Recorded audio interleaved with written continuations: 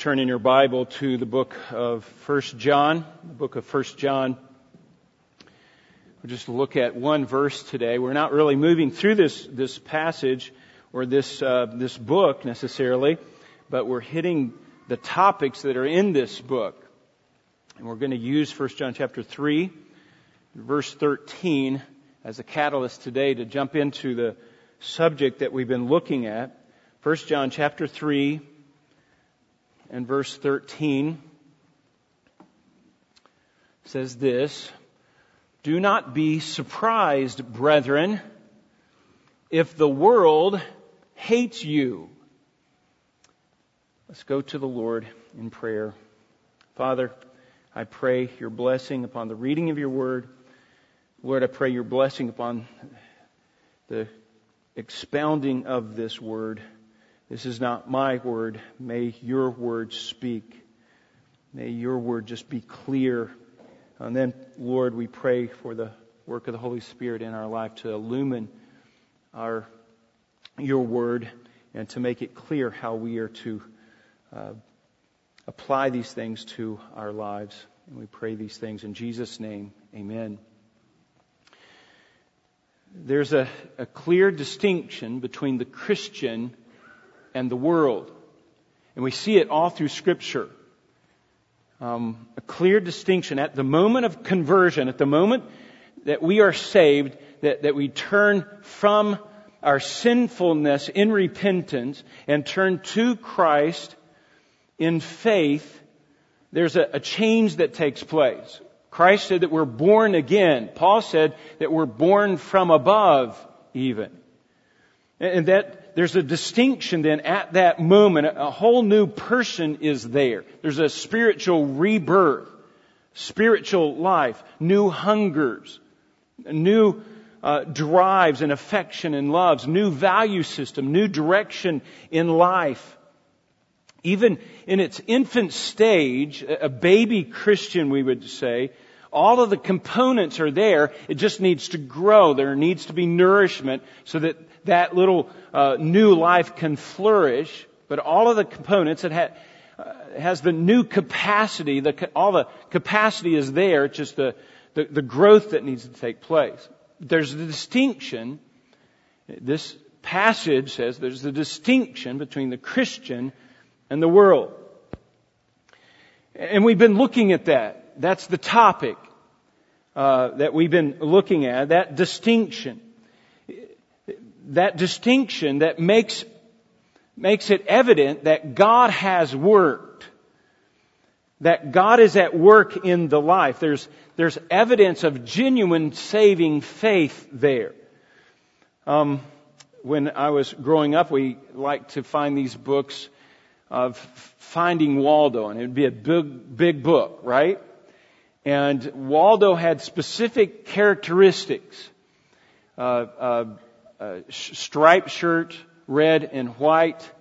He had a toboggan on, red and white toboggan, striped, and these blue jeans on.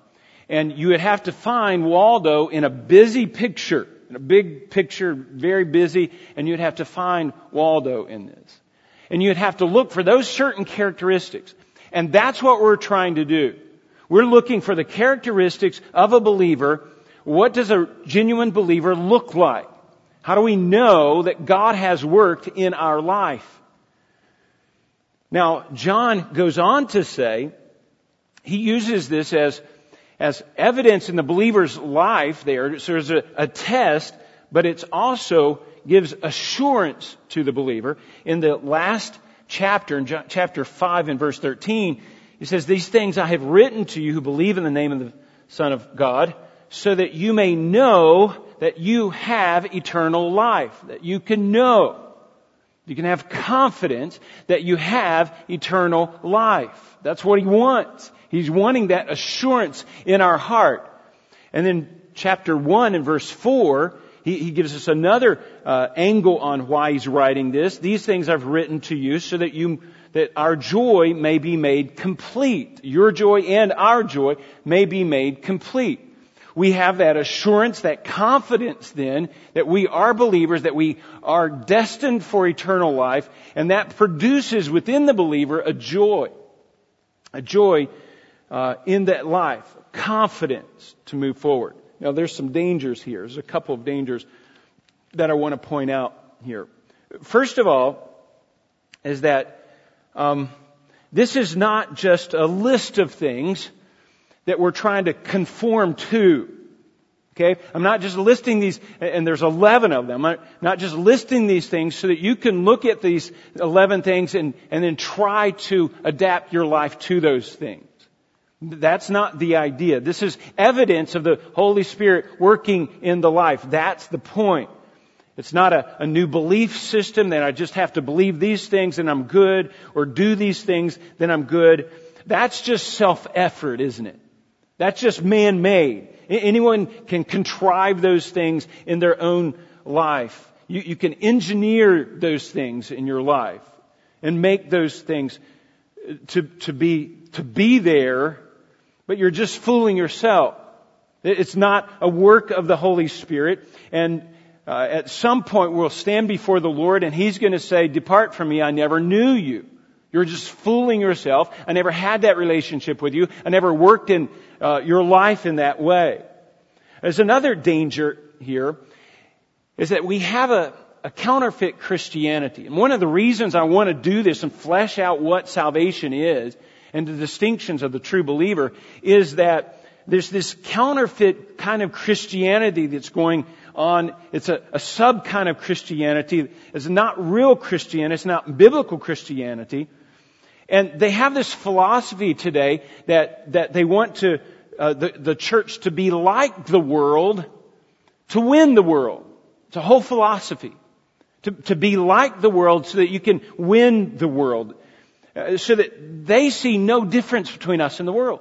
But nothing really has worked. Nothing really has. The Holy Spirit hasn't really worked in our life. No real distinction. No real clear evidence there. They just kind of merge. Oh, we're just like everybody else. But that's not what you see in Scripture, is it? Especially in 1 John. You don't see that at all. In fact, really throughout the New Testament, you see a clear distinction between the Christian and the world. And we're not to minimize that. That gives evidence that the Holy Spirit has worked. That's the real proof of the Holy Spirit. It's not the craziness that you see from the charismatic movement. It's the evidence of a miracle taking place in a person's life. That's the evidence of the Holy Spirit. And again, we'll stand before the Lord and we can say, He'll say, "The Lord hasn't worked in your life. Depart from me." Or He'll say, "I never knew you." And that's a dangerous thing. And so we don't want to be those who are fooling ourselves. We want to see a clear distinction. We want to see that there's evidence in our life that there is a clear distinction between us and the world, like the Bible says. And so we're doing self-examination here. We have the Bible in one hand and a mirror in the other hand, and we're looking at our own heart and looking for genuine faith that the Holy Spirit, this gift from God that the Holy Spirit has produced in our life. Has God really worked? And faith is not just a one-time thing, but it is a lifestyle. So what do we look for? Let's get specific. We've been looking at these things for the past few weeks. Can we see evidence that the Holy Spirit has worked in our life? What do we look for? There's 11 things, points of evaluation that we need to look at. Self-examination. We've seen 8 of them, and I want to just briefly, quickly go through these 8. Number 1, we look for a love of God in our life. Do we love God? Or are we still in rebellion against God? Do we love His principles? Or are we still in rebellion against those principles? Don't we really want to work those principles out in our life? What we see in Scripture is that we're serving this God not out of a sense of duty and conforming, but out of a sense of love. Love for Him. Love for His Word. Love for His people. Love for His work, the church. Number 2, we look for the evidence of the ministry of the Holy Spirit in our life.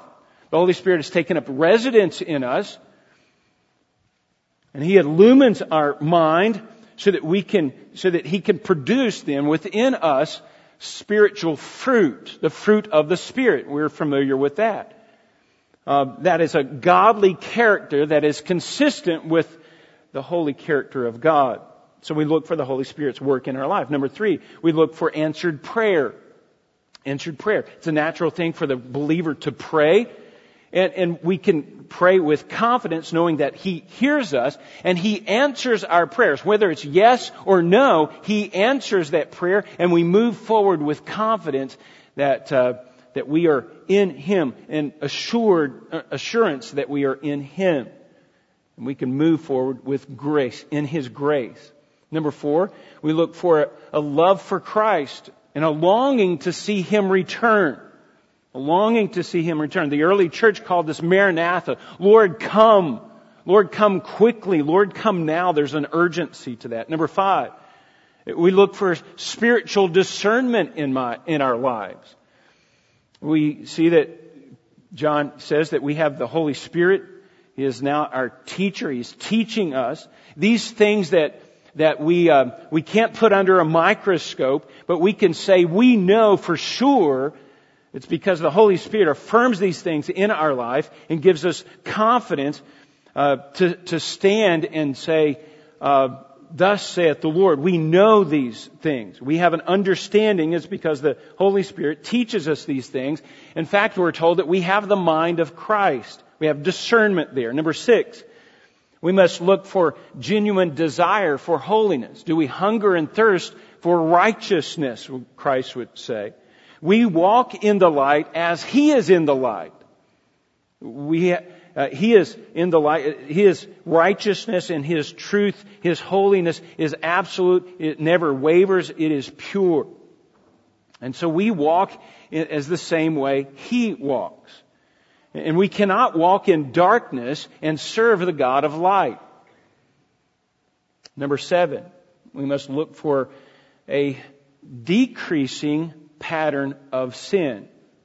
A decreasing pattern of sin, or a pattern of sin that's decreasing in our life over the span of our life. We just don't feel comfortable sinning anymore.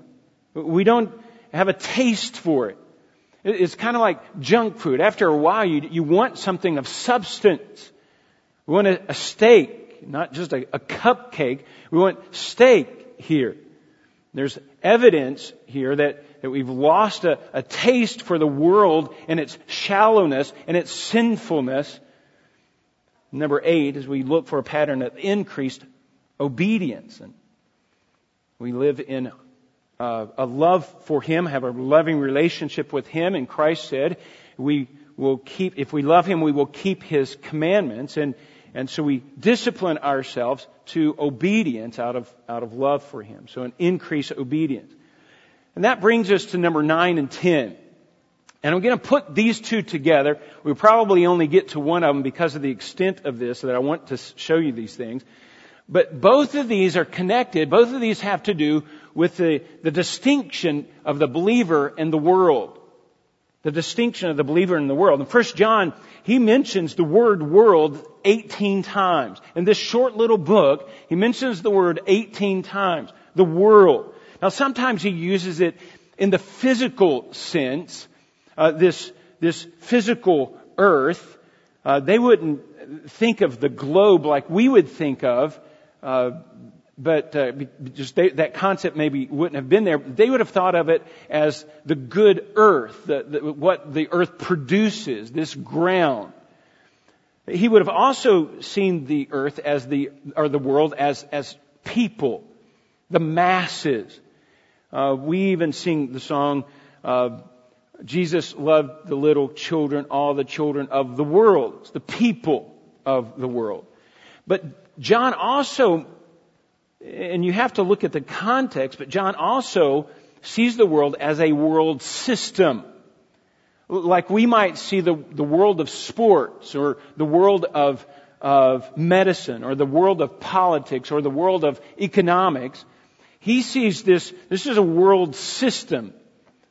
And I want us to understand that system. We have to have a firm understanding of that, because John says that we are not to be surprised, brethren, that's Christians, believers, if the world hates you. What is he talking about there? Well, he's talking about this world's system. It's not the people necessarily, it's this world's system. And it's not talking about this earth. No, it's the world system. Well, what is this world system and how does it influence us and how are we distinct from that?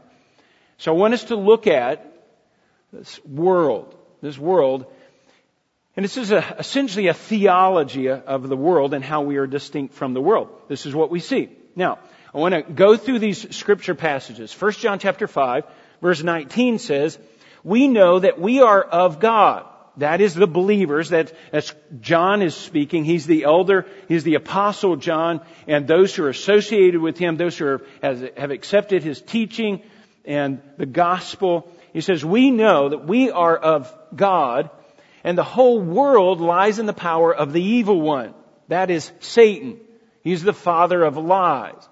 And we know that the Son of God has come and has given us understanding, so that we may know Him who is true, and who are in Him who is true, in His Son Jesus Christ. This is the true God and eternal life. The world then lies in the power of the evil one. That's the father of life. He's just cranking out lies. That's what he does. He gives birth to lie after lie after lie, and society buys into those lies. But we, in distinction, we have been given, the Son of God comes, and He gives us understanding. He gives us truth. And notice that we know Him who is true. We are in Him who is true. That is the true God. 3 times there is truth. That's what distinguishes us. So we have Satan and his lies on one side, and we have God and His truth on the other side. And we understand that truth. We are in the realm of truth.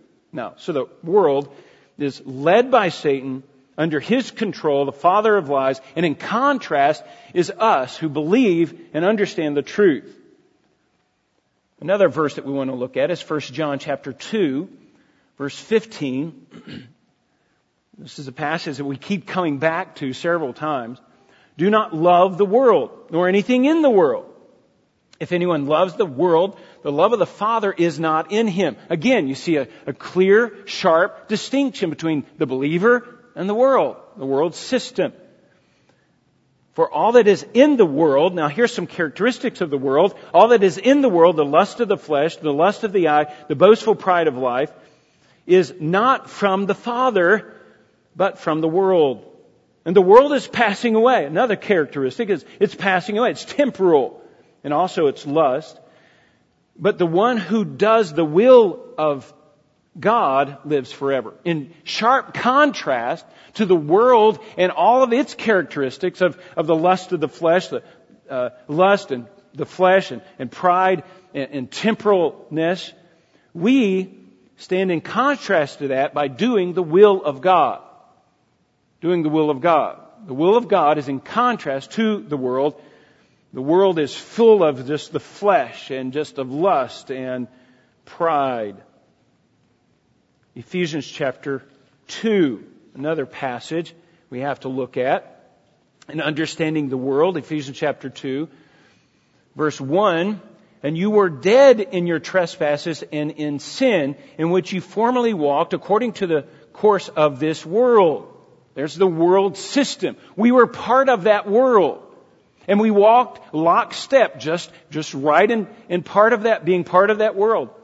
According to the prince of the power of the air, that's Satan himself, of the spirit that is now working in the sons of disobedience. They're disobeying God. They're in lockstep with what Satan has. They've just bought into Satan's lies, in lockstep with him, walking according to his dictates, and in rebellion, disobedience against God. Verse 3, among them we too all formerly lived in the lust of our flesh, indulging the desires of the flesh and of the mind, and were by nature children of wrath. The world and that world system is still under the wrath of God. We're no longer under the wrath of God.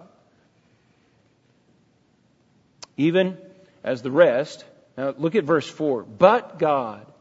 So you were like this. You were in lockstep with the world, buying into Satan's lies, rebelling against God. But God, being rich in mercy because of His great love with which He loved us, even when we were dead in our trespasses and sin, He made us alive.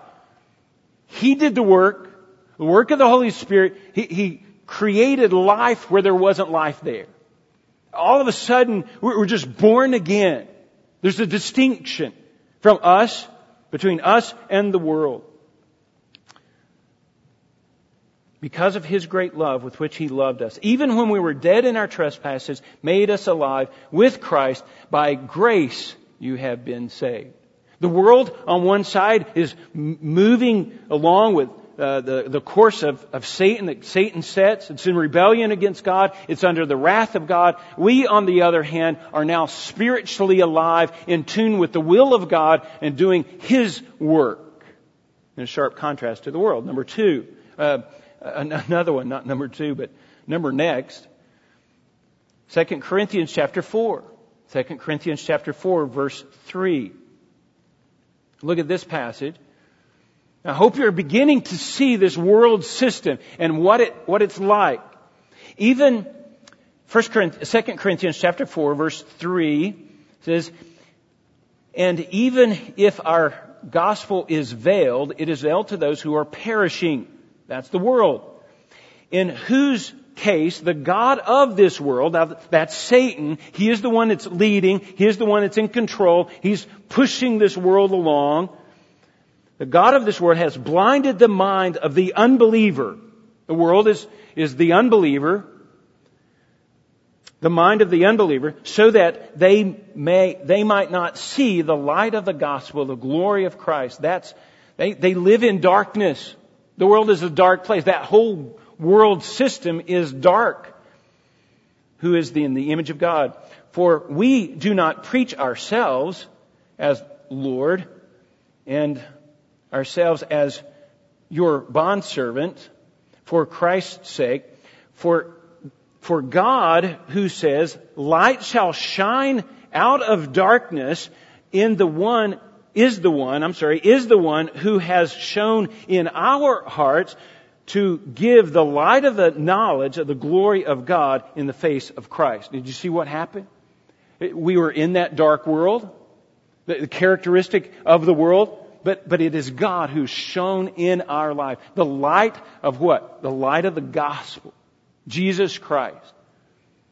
And He's shone in our life. We're no longer blind. We completely understand. We're no longer walking in darkness. And the thing that made the difference, folks, in our life is just the gospel. It's just the message of Jesus Christ. Of what Christ has done for us. We're no longer blinded by Satan. We're no longer buying into his lies. We see through his lies, and we're following a different master now. 2 Corinthians chapter 10, verse 3. 2 Corinthians chapter 10, verse 3. For though we walk in the flesh, we do not war against the flesh. Now, that's the people, the flesh and blood, people. For the weapons of our warfare are not of the flesh, but divinely powerful for the destructions of fortresses. We are destroying speculation and lofty things that rise up against the knowledge of God, and we are taking every thought captive to the obedience of Christ. The world is sinful people, yes, but the real problem is that they've bought into these lies. These philosophies that the Satan has sold them, these ideologies. And so what we have to do is we have to take every thought captive. We have to evaluate everything that's in the world. We have to take every thought captive to the obedience of Christ. We evaluate things. We look at those things, those speculations, those lofty things, those things that are just made up in people's minds that Satan has lied to them about, which are fortresses, and we have to destroy those things. And that can only be done by truth. By truth.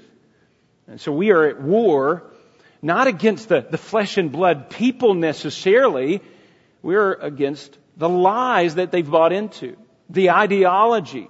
And that's where the real battle is. So where the real battle lies.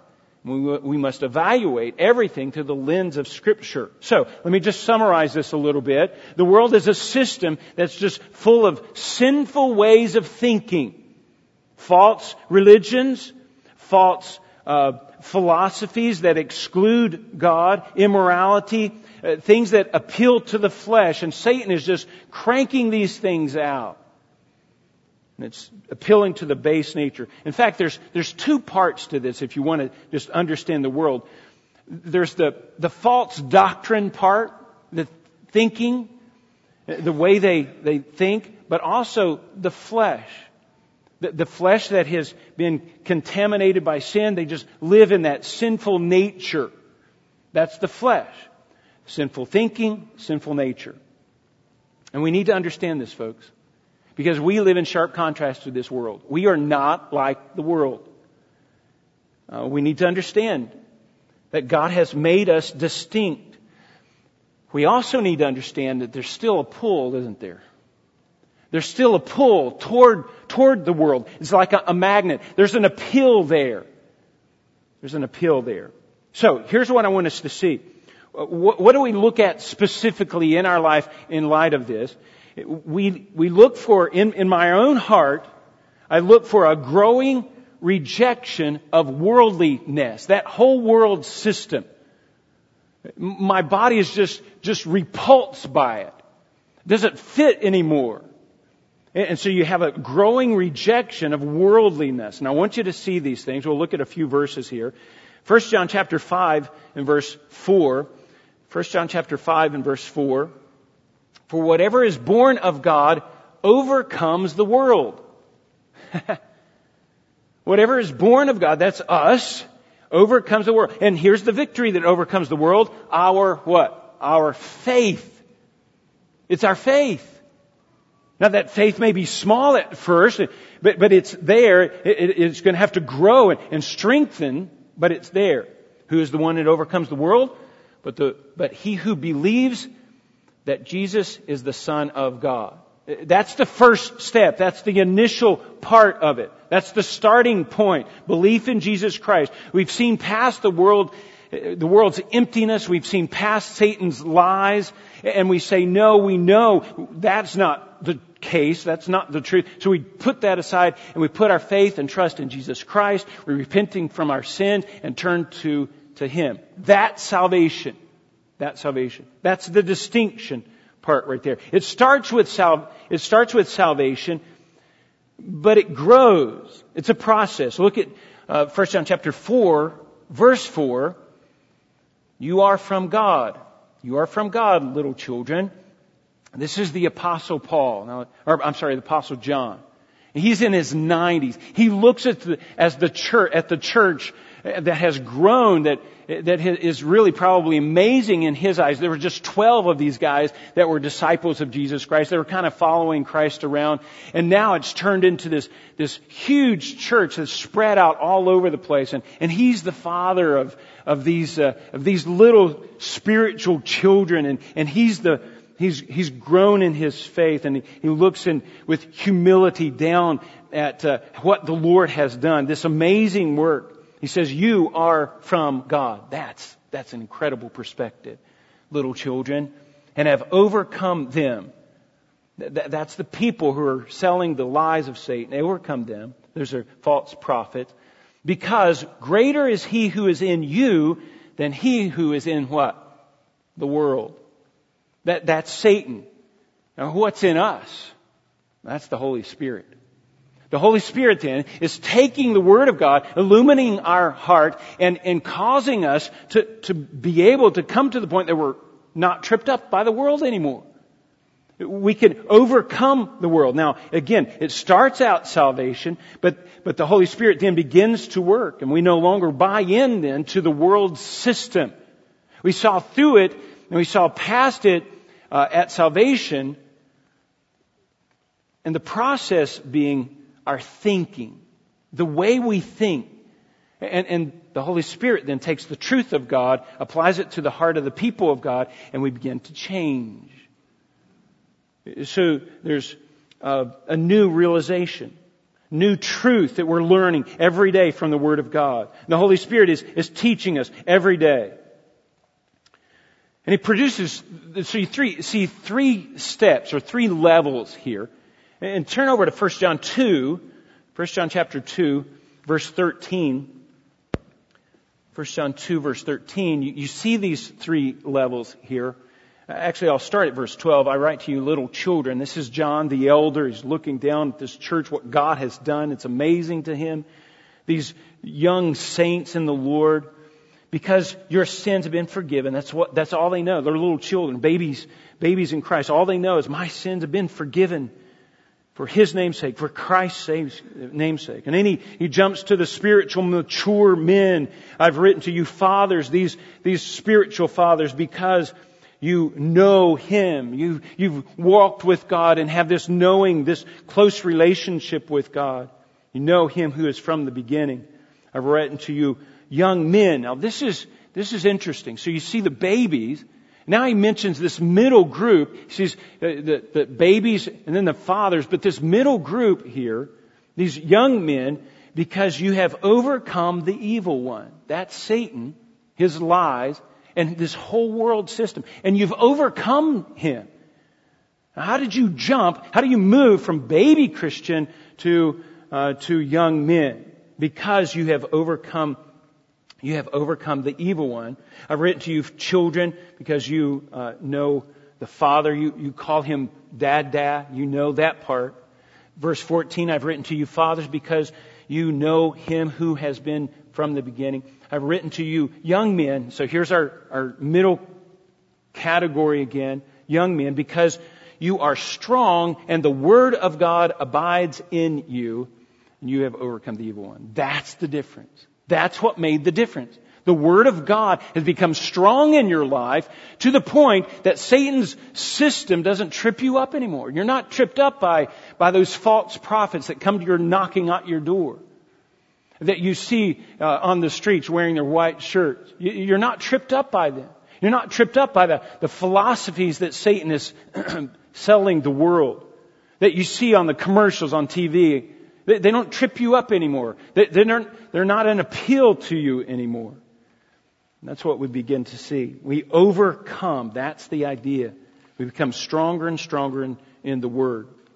This world system then is based upon this rebellion against God, rebellion against God's rule, rebellion against God's glory. And as we grow in Christ, we grow in our affections to Christ. We grow in our understanding of Christ, intellect of Christ. And the world it kind of loses its appeal.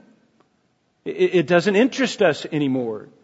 The appeal there is diminished. The magnet just doesn't work. It just doesn't work anymore. It's less and less. It just doesn't work. Understanding of truth grows. The world tries to pull us in, but we're not tripped up by the world anymore, and we understand the things of the Lord. We have the mind of Christ. And so we lose that attraction to the world. Lose that attraction. Now, I want you to compare it to an airplane. So you go up to the top of the hill up here, you go to the airport, and this airplane is on the ground. Okay? Airplane is on the ground, but that airplane begins to take off, and it picks up speed, and at some point it leaves the ground, it lifts off the ground. It's an amazing thing. I love flight. I love to see that, just that concept of flight. The same thing is happening at the point of salvation, folks. We're lifting off, we're detaching ourselves from this world and this world system. But you can still see that plane for a while, and it's growing in elevation until it gets to about 35 to 40,000 feet. The distance between that airplane and the world, or the earth here, gets pretty great. But it's a slow process. It takes a while to get up to 40,000 feet. But you can get up there with the plane. And the same thing has happened in the spiritual world, folks. There's a detachment from the world at the moment of salvation. But there has to be a climb. There has to be that further detachment from the world, where the world doesn't trip us up, or we're not fooled by Satan's lies anymore. And that distance between the world and the believer just keeps getting bigger and bigger and bigger. The natural question then is, how does that happen? What do we do? Let me just apply these things very quickly here. How do we do that? One passage that we need to be aware of, and this is a comforting passage for us. In Romans chapter 12 and verse 2, a passage you should know very well, and do not be conformed to this world. Now, we would have to be conformed to the world because our nature has changed. And so we would have to conform back to this world because we have a different nature and our nature has changed. So we would be conforming to the world. It would be counter to our nature to be conformed to this world because we have a new nature. Do not be conformed to this world, but be transformed by the renewing of your mind. So that's the key there. We've been changed. The nature's been changed, but the mind still has habits of thinking. The ways of processing things.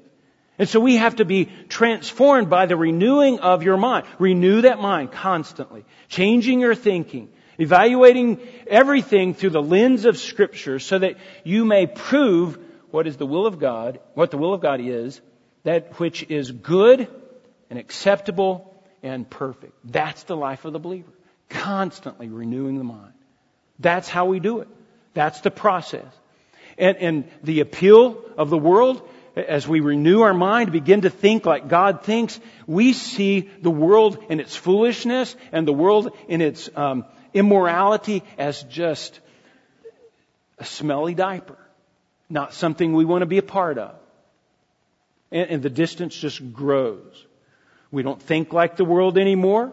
We don't have the values of the world anymore. We don't have the language of the world anymore. We don't have the same understanding that the world has anymore. Let me give you another one. In 1 John, go back to our 1 John passage. This was a passage that we read earlier, chapter 2, verse 15. Do not love the world nor anything in the world. Now, there gives an indication here. We don't love the world, but boy, there's this temptation, isn't there? We can sure flirt with it. The world can sure lure us back in. And that's the case many times. In the past, we're just told to just kind of legalistically just stay away from the world and isolate ourselves from the world. But that's not really the answer. We have to be in the world, but not of the world. Christ said. We're not to flirt with the world.